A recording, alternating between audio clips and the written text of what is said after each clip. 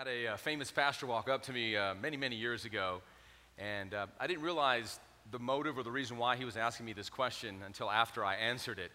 But he said, Carl, do you have a favorite theme that you minister on from Scripture? And I said, yeah, my favorite topic is Jesus. Isn't that always the right answer? Jesus. And what I didn't realize was he was asking, really, is there some area that you specialize in, like leadership or finances, like Dave Ramsey, or on faith or healing, or many other wonderful topics in Scripture? And really, the favorite topic, the favorite theme for me to teach or preach upon is Jesus. Because I feel like I know him, right? We know him. I preach about Moses and David and Paul, but I don't know them, but I know Jesus. And if you're saved, you know Jesus because he lives inside of your heart. So really, there's no theme that I have the privilege of preaching on every year than that of our Lord, and to talk about his life and the amazing aspects of his life and who he is. And so this series that we're just starting this weekend, I'm thrilled about. I've entitled it, Jesus Did What? Really? He did what? Extraordinary lessons from no ordinary life. And this first message in this series, leading up to Palm Sunday and Easter celebration, Holy Week, is that Jesus would do some outlandish things.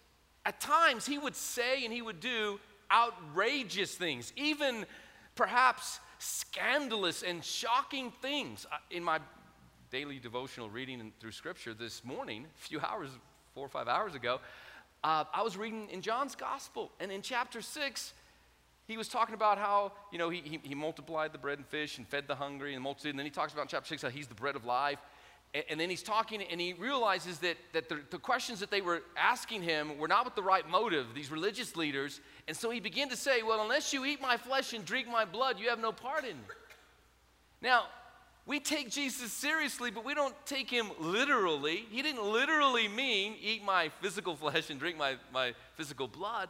But the people that day heard him that way, interpreted him that way, and it says in John 6:66, John chapter 6, verse 66, many of his disciples left, departed, and followed him no more. It's as though at times Jesus would say things intentionally to offend people. He would do things that are mind-boggling. For example, on several occasions, we're going to look at him in the message today, on several occasions, Jesus would spit on people to heal them. That's a new one. What if I said after church, those of you that need prayer, I'm going to have you come up to the altar, and I'm just going to be like Jesus. I'm going to spit on you. Let's see what happens, right? How many takers would we have? No, thank you. But the reason this series is important, because look at 1 John chapter 2, verse 6. This is going to be your memory verse over the next several weeks. Let's read it out loud. Anyone who says he is a Christian should live as Christ did. That's not hard to memorize. Anyone who lives as a Christian, it says they're a Christian. Anybody could say it, but there's something you have to do. We should strive in life to be more like Christ. You see, every husband in here deserves his wife to be more like Christ. Every wife in here deserves her husband to be more like Christ. Every young person who will one day get married, that person that you will one day marry, they deserve you each and every day to become more like Christ. As I read it this morning in the Gospel of John, John the Baptist, I must decrease and he must increase. That's what it really is all about. That's what this series is about. But because Jesus would sometimes both say and do outrageous things, maybe that's why Jesus said in Matthew's Gospel, chapter 11, verse 6, and blessed is he who's not offended because of me. You see, if Jesus were alive in the flesh today, and you and I were following Jesus every day, as the apostles did, and as many people did from city to city, town to town, village to village, and the apostles did for 3+ years, there would definitely be times along the way in our journey with Jesus where we would potentially have the opportunity to be offended at him. Even one of his own apostles got offended because it seemed at times as though Jesus was even wasteful when he allowed a woman to pour expensive perfume over him, worth a year's wages. And Judas Judas said, "What a waste." Even John the Baptist, his own cousin, God bless John, he was willing to give up his life for preaching the truth and telling Herod that being married to Herodias, his brother Philip's wife, was unlawful. He ended up getting his head chopped off, but before that happened, John had a momentary doubt. He said, "I just need to know, is Jesus the Messiah? Is he the one?" Why? Because he was doing things and saying things that they didn't expect. Sometimes the things we want Jesus to do, he doesn't do. The things we don't want Jesus to do, he does do. Or the things we want him to do when we want him to do, he doesn't do it when we want him to do it. And there's opportunity to be offended. So let's look at the three examples of Scripture where Jesus used spit. Jesus did what? Where Jesus used spit to heal somebody. The first one is in Mark's Gospel, chapter 7, beginning in verse 32. It says, "A deaf man with a speech impediment was brought to him," to Jesus, "and the people begged Jesus to lay his hands on the man to heal him. Jesus led him away from the crowd so they could be alone, and he put his fingers into the man's ears." Can I get a volunteer to demonstrate this? Okay, I didn't think so. "And then, spitting on his own fingers, he touched the man's tongue." Are you kidding me? "And then looking up to heaven, he sighed and said, 'Ephphatha,' which means be open. Instantly the man could hear perfectly, and his tongue was freed so that he could speak plainly." What an amazing miracle. It's not the means, it's the end, the means to the end that really ultimately matters. The man was healed. The means to get there was unorthodox, to say the least, potentially outrageous. For a Jewish rabbi to be spitting on someone to bring about healing. There are many interesting facts to this miracle, and one of them is, we read in verse 34 that before Jesus healed this man, he looked up to heaven and he sighed. Why? Jesus, everyone, I feel bad for those that don't have a heaven to look up to yet, because they don't believe in God or they don't believe in heaven. But everyone needs a heaven to look up to. Because you see, as Jesus looked up to heaven, he was looking at the way things should be, ought to be, and one day will be. But then he looked back down and he saw reality as it is, and he sighed. He grieved. We look up to heaven and we see the way things should be, ought to be, will one day be. No sin, no sorrow, no sickness, no disease, no crime, no hatred, no racism, no prejudice, no perversion. Heaven, a perfect place. But then we look back down to earth and we see earth as it is and we sigh. It means that Jesus was grieved because he saw this man, deaf and dumb. That's not the way God intended. But we live in a broken, fallen world. But thank God there's a Savior that knows how to bring healing and to bring comfort. But I hope you have a heaven to look up to see the way things ought to be, should be, and will one day be. And that'll give you the ability to have hope in this real world, this fallen world, this broken world that we live in today. But like in this miracle, we're like this man. We need our spiritual ears to be open, and we need our spiritual tongues to be loosed. It's God's desire that all of us could hear clearly and speak plainly. To hear clearly. Jesus said, my sheep hear my voice, and the voice of a stranger they will not follow. We all need to do a better job being able to hear from God and hear what the Spirit is saying to the churches in the world today, the body of Christ in the world today. To be able to hear perfectly and speak plainly. I wish more preachers, more pastors would hear clearly what the Spirit is saying and speak more plainly from the pulpits in America today. Jesus wants us to hear perfectly, and he wants us to speak plainly, and that was the end result. But the means to the end, a little unorthodox, the use of his saliva. Here's the next example, same gospel, Mark chapter 8, beginning in verse 22. When they arrived at Bethsaida, some people brought a blind man to Jesus. Now we know you need to bring a blind man to Jesus because he can't see. He can't find Jesus on his own, right? So thank God for these people that brought this blind man to Jesus. And we're like the people in this story. There are those that are spiritually blind, and we need to bring them to Jesus. It's our responsibility, those of us that were once lost, but now we're found. Once we were blind, but now we see. Amazing grace, how sweet the sound that saved a wretch like me. It's our responsibility to bring those who are spiritually blind. It's somebody brought you. Now it's our turn to bring those who are spiritually blind to Jesus. This guy was literally physically blind. And they begged him to touch the man and heal him. Notice, touch the man and heal him.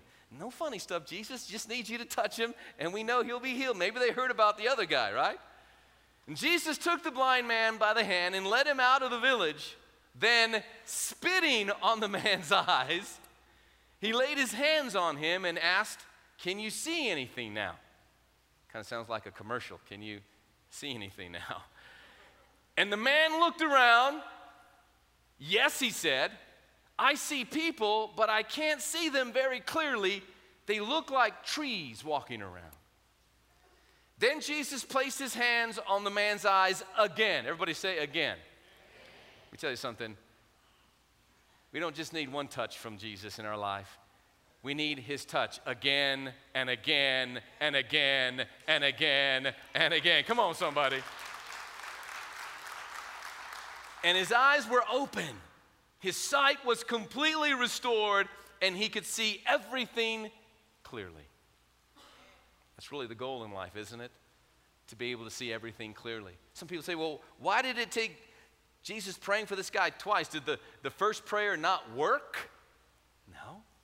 The first prayer gave this man his sight. The second prayer gave this man his vision.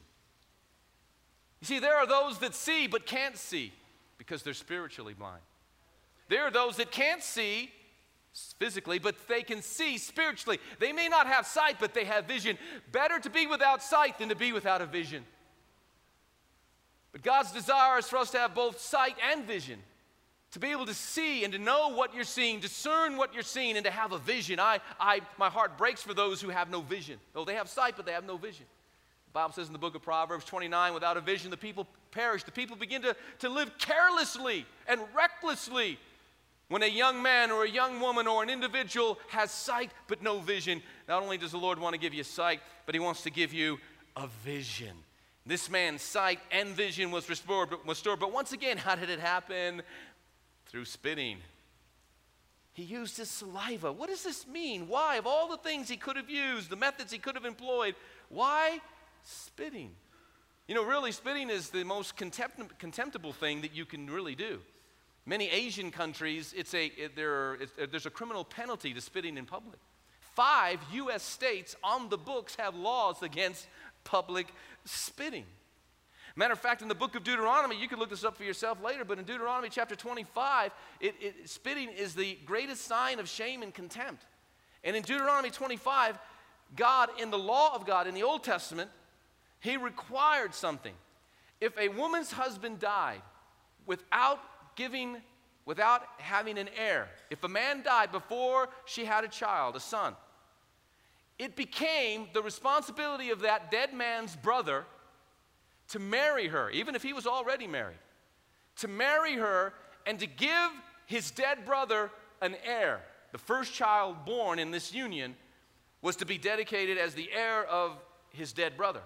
And in Deuteronomy 25, it says, if a man is unwilling to perform that duty for his dead, deceased brother now, he's unwilling to do that, the woman, the widow, is to take that, her brother-in-law basically, before the elders of the city, take off his shoes, shake off the dust in contempt, and spit in his face.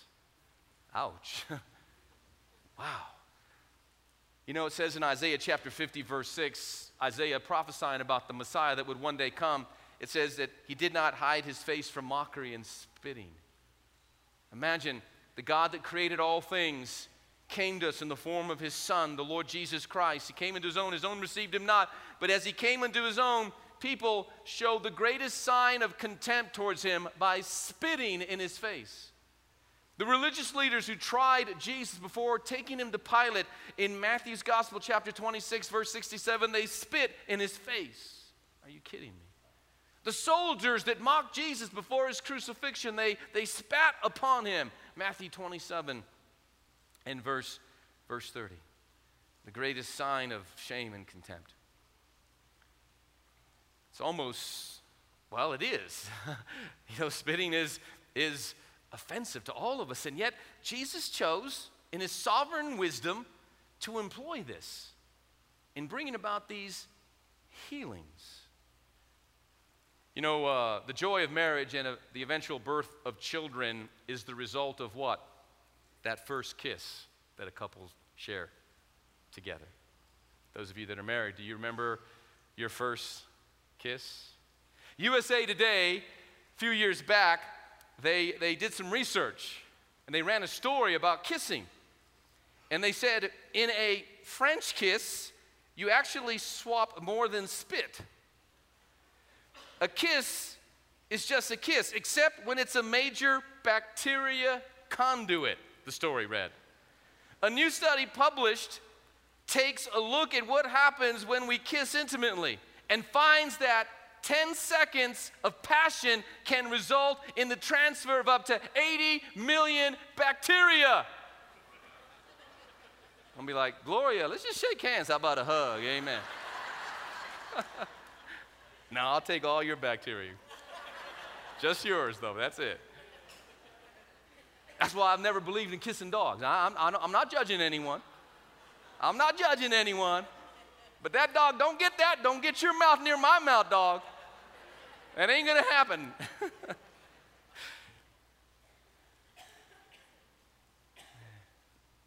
Imagine God created all things, comes to the earth. And what does he get in return? Of healing our sick, raising our dead, unstopping the deaf ears, opening the eyes of the blind, setting people free from demons, preaching to us the kingdom of God. What did he get in return? They spit.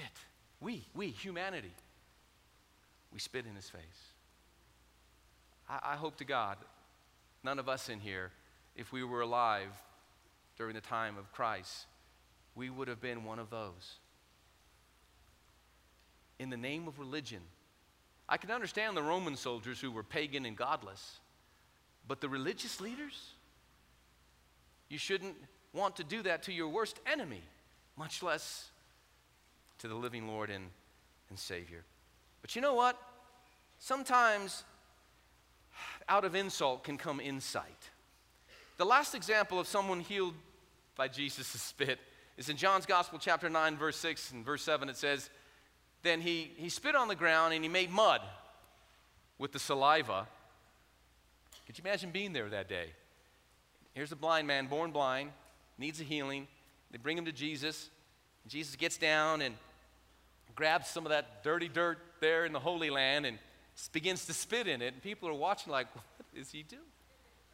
And he makes mud, and then he patches it on the guy's eyes. And then he tells him, go wash yourself in the pool of Siloam, which means sent. So the man went and washed. It's the end result that matters.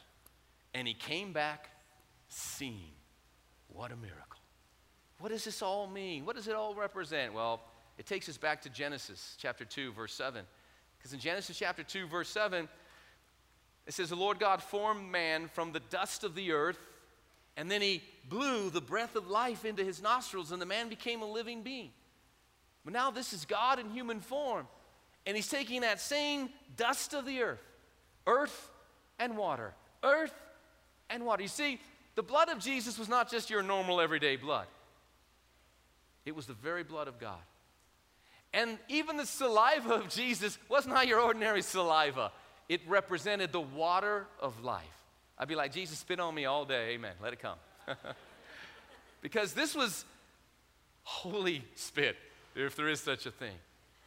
This was Jesus taking the dust from which this man was created, and the water of life, mixing it together, placing it on his eyes. But then he had to do something. He had to go and wash it out. Wash it out. From mud, man was made. From mud, this man was healed. Wow, astounding. But each of these instances, Jesus used spit to bring about greater clarity, to bring about greater understanding, to bring about a greater vision. Hey, I believe Jesus is still spitting. I think he's still spitting in the eye of the self-righteous in our world, in the eye of the selfie world that we live in. That Jesus is still spitting in the eye of man-made traditions that nullify the Word of God for the sake of their traditions. I believe that Jesus is still spitting in the eye of prejudice. He's still spitting in the eye of racism. He's still spitting in the eye of anti-Semitism. But his spit can make us better. His spit can make us see more clearly, to see what God wants us to see. And maybe these stories are in the Bible, and the methods that Jesus employed are in the Bible, because God is teaching us something about mud and spit theology. What is mud and spit theology? Well, listen, if we want to follow Jesus, and if we want to be like Jesus, and you say you're a Christian, you should live as Christ lived, maybe God wants us to dedicate our lives to help people to see more clearly. And in so doing, we're going to have to get a little dirty. We're going to have to get down in the mud sometimes with others. Why? Because helping others is messy work. Those of you that are involved in counseling work, you know working with others and trying to untangle the complexity of another person's life, it's messy work, but it's necessary work. Those of you involved in education, freeing the mind of ignorance is messy work, but it's important work. Discipleship, coming alongside of somebody, working out their salvation with fear and trembling and walking out that salvation. Discipleship is messy work, but it's worth it. And we have to be willing to get down and dirty, mud and spit theology to help people come to the full realization of all they can do and all they can be in Christ Jesus. Addiction recovery is messy work, but it's necessary work. And it takes men and women that are willing to get down in the mud, in the muck, in the mire, in the dirt, in the dirt of the lives of others to help bring about healing. Marriage restoration is messy work, but it's worthy work. Parenting is messy work. Those newborn babies, they got stuff coming out of every opening in their body. But it's necessary work. You see, we say cleanliness is next to godliness, and no, that's not a scripture in the Bible, but it is based on biblical truth. But perhaps a better saying is messiness is next to godliness. That as Christ followers, we have to be willing to get dirty. We have to be willing to get messy. Making mud pies with spittle and placing on people's eyes, that's messy work. That's some dirty work. Thank God that we serve a Savior that was willing to get down in the trenches, in the lives of others, to help lift them up. And maybe the saying is true. If your hands are clean, maybe your heart is dirty. But if your hands are dirty, maybe your heart is clean. On occasion, the religious leaders accused Jesus and his disciples of eating with dirty hands. And he said, it's not what goes into a man that makes him unclean. It's what comes out of a man that makes him unclean. He said, you hypocrites, you wash the outside of the cup, but the inside is left dirty. You're like whitewashed tombs. You look so good on the outside, but on the inside, you're full of dead men's bones. Jesus would look up to heaven the way things ought to be, and he would look to earth to see the way things are, and he would sigh and he would grieve that it doesn't have to be this way. It doesn't have to be this way. You know, everyone has a little dirt on them, right? Just jump on Facebook, you'll probably find out what it is. A lot of it's fake news, made up stuff. Everyone has a little dirt on them. Every family in here has some dirty laundry. Oh, don't look at me as so holier than thou. Don't look at me as though you're guiltless. Not me. You're the worst among us, probably. More to hide, probably. But we can't go through life as mudslingers. Oh, so many mudslingers, right, in the world today. So many mudslingers in the body of Christ today. Yeah, it's easy to sling mud at others, but remember, when you and I are slinging mud at others, we're losing ground. Oh, come on, that was better than that response. We can't be busy throwing mud at one another. We lose ground that way. Everyone has a little bit of dirt on them. Everybody has some dirty laundry. We don't need to be mudslingers. We need to be mud washers. Yeah. People need to know that they can come to church and they can come with their dirt They can come with their muck, they can come with their mire, and we'll bring them to the pool of Siloam, and we'll let them wash that mud away by the power of the washing of the water of the Word of God and the Spirit of God and the grace of God. Sometimes we have to get dirty to live clean. I'm going to say that again. Sometimes we have to be willing to get dirty to live clean. In my studies, I came across a verse I want to show you here in just a moment, and I'm blown away because I've read through the Bible dozens and dozens of times. And I don't ever remember reading this verse, definitely not in the light of what we're talking about today. But look at the book of Isaiah chapter 47 and verse 1. And I want you to read the first part of this verse with me. Here we go. Go sit in the dirt. That's a sermon. I could have a whole sermon on sit in the dirt. When was the last time that you sat in the dirt? Maybe you need to revert back to your childhood days and find a good mud hole somewhere and just plop yourself down in it. You think life's really bad? Well, start looking at life from the perspective of a sandbox or a dirt box or a mud hole somewhere. All of a sudden, things may begin to clear up for us, right? Sometimes it takes a little washing away of the mud to begin to see things more clearly.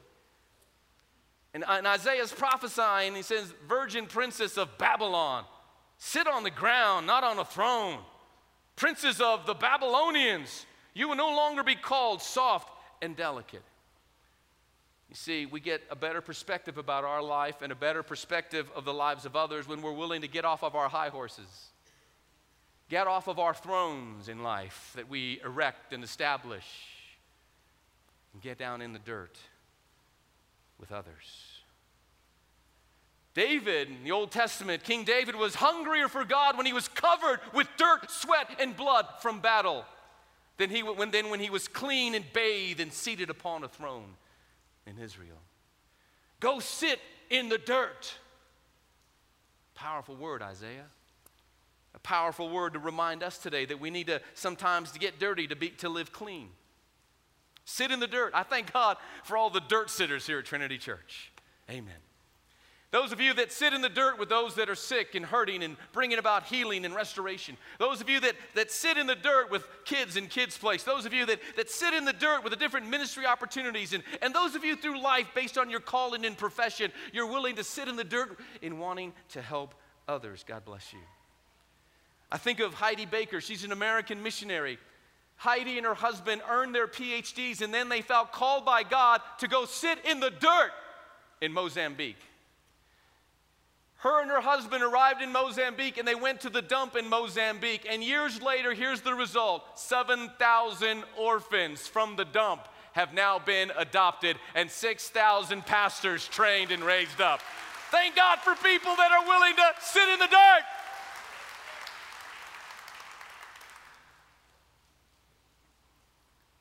Perhaps a good church rubs mud in our eyes to help us see better. You see, Jesus is the perfect Savior because Jesus is a dirty Savior. Dirty in the sense that he was born with animals and he died with criminals. And in between, he was willing to get down in the dirt, in the muck and the mire of other people's lives to bring about life transformation. What a wonderful Savior we get to serve. You know the story in John chapter 8, a woman caught in the very act of adultery. The law required her to be stoned. But now Jesus came not with the law, but grace and truth. Grace and truth. We need both. We need both. And when they challenged Jesus, he got down in the dirt, remember? And he began to write and scribble, we don't know what. But when he got up, her accusers were gone. And he said, where are your accusers? She said, I have none, Lord. And he said, neither do I accuse you. Go and sin no more. Go and sin no more. He's willing to get down in the dirt to help lift another person's life up. What a wonderful Savior that we serve. A Savior willing to get dirty, touching the unclean things of this world to make us sparkling clean before God. A Savior who fell on the Via Dolorosa, fell under the weight of the cross, fell in the dust and the dirt, the sweat and the blood packed on with dirt. A Savior nailed to a cross who's willing to get dirty that he might bring us back to God. Who would ever want to spit in the face of a Savior like that? It's amazing, his life. It's amazing that Jesus was willing to touch lepers, which was no-no, which was taboo, which was against the Old Testament law. They were unclean, but a leper came. If you're willing, you can make me clean. And Jesus touched him and said, I'm willing, be thou made clean. Jesus did what? The outlandish, outrageous, shocking, and even scandalous things that Jesus said and Jesus did.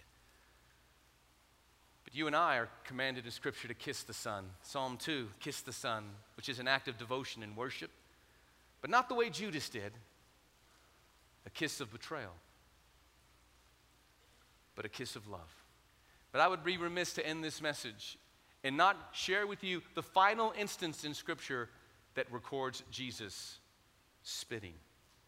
The final reference to Jesus spitting, you know where it's at, don't you? Now that I've mentioned it, the book of Revelation, chapter 3, verse 16. But since you are lukewarm, neither hot nor cold, I will spit you out of my mouth. Oh, that kills me. To be spit out of the mouth of Jesus. How many of us know that rarely do you spit things out of your mouth? But if you eat something or you put something in your mouth and it's like, whoa, this does not agree with me, this is rancid, this is whatever. The only things we spit out of the mouth are the things that make us sick. Can I submit to you today?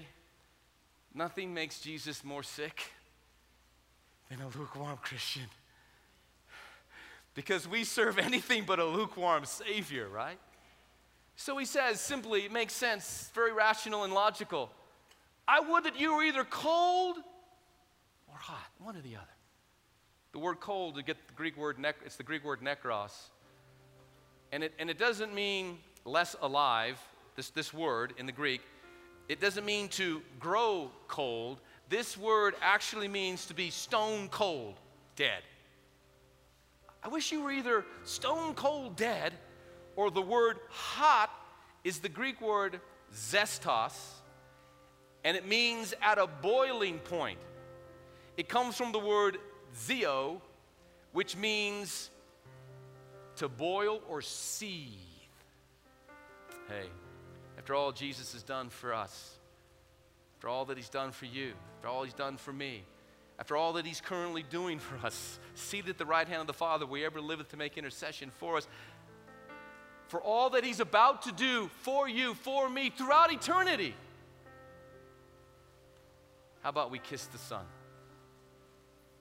How about we love him?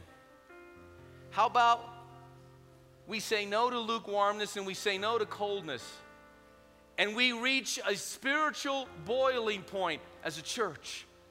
A spiritual boiling point in our own walk with Jesus.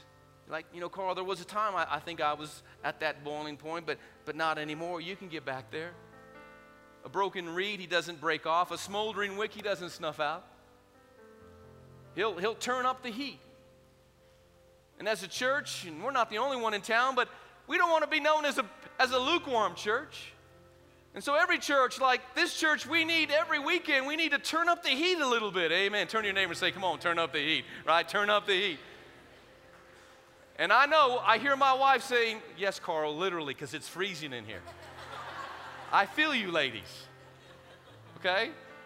But this auditorium wasn't made for this, like the air comes in one area, boom, boom, so hey, just bring a sweater, amen. It's going to be better in there. 3 months and counting, praise God. But man, we need to make sure that we're reaching a spiritual boiling point in our own lives. And we have to be willing in serving Jesus to be like him, to go sit in the dirt, to get down in the muck and the mire, to make some spiritual mud pies ourselves, because sometimes the Lord needs to remove the mud from our eyes as we wash so we can begin to see more clearly. To see more clearly who God is in your life, to see more clearly how God is at work in your life, and to see more clearly how God is at work in the lives of others. I hope you can hear perfectly. I hope you can speak plainly. And I hope you can see clearly. Because when we come in contact with Jesus, He's still bringing about healing and miracles in the lives of people. Every head bowed, every eye closed. Father, we humbly come before you and we say, Lord, what are you speaking into my life today from this message? What do I need? What's my take home? Holy Spirit, help me to apply it to my life and by the grace of the Lord Jesus Christ to live it out so I could become more like Jesus. Heads bowed and eyes closed. If you're here today and you need to rededicate your life to Christ, today's the day, now's the time. If you're here and you've never surrendered your life to Jesus, Jesus said unless you're born again, you cannot inherit the kingdom of heaven. You see, Jesus today is standing at the door of your heart knocking, and if you will hear His voice and open up the door of your heart, He'll come into you and have fellowship with you, and you can have fellowship with Him. So with heads bowed, eyes closed, and those of you in the chapel, heads bowed, eyes closed, watching live video streaming, I'm going to lead you in a prayer. I'm going to ask you to pray this prayer out loud. Say it with your own mouth. Mean it from your own heart if you need to either rededicate your life to Christ or you want to surrender your life over to Christ. Here we go. Dear God in heaven, I know I'm a sinner in need of a Savior. There's only one Savior. His name is Jesus. I call upon you, Jesus. I ask you now, come into my heart, come into my life. Be my Lord, be my Savior. I turn from sin to the true and living God. I receive His love, His grace, and His forgiveness. Dear God in heaven, you're now my Father, and I am your child. Fill me now with your Holy Spirit. Give me strength to live for you, to serve you all the days of my life, beginning today for the rest of eternity. In Jesus' name, amen and amen. Can we thank the Lord together, church family?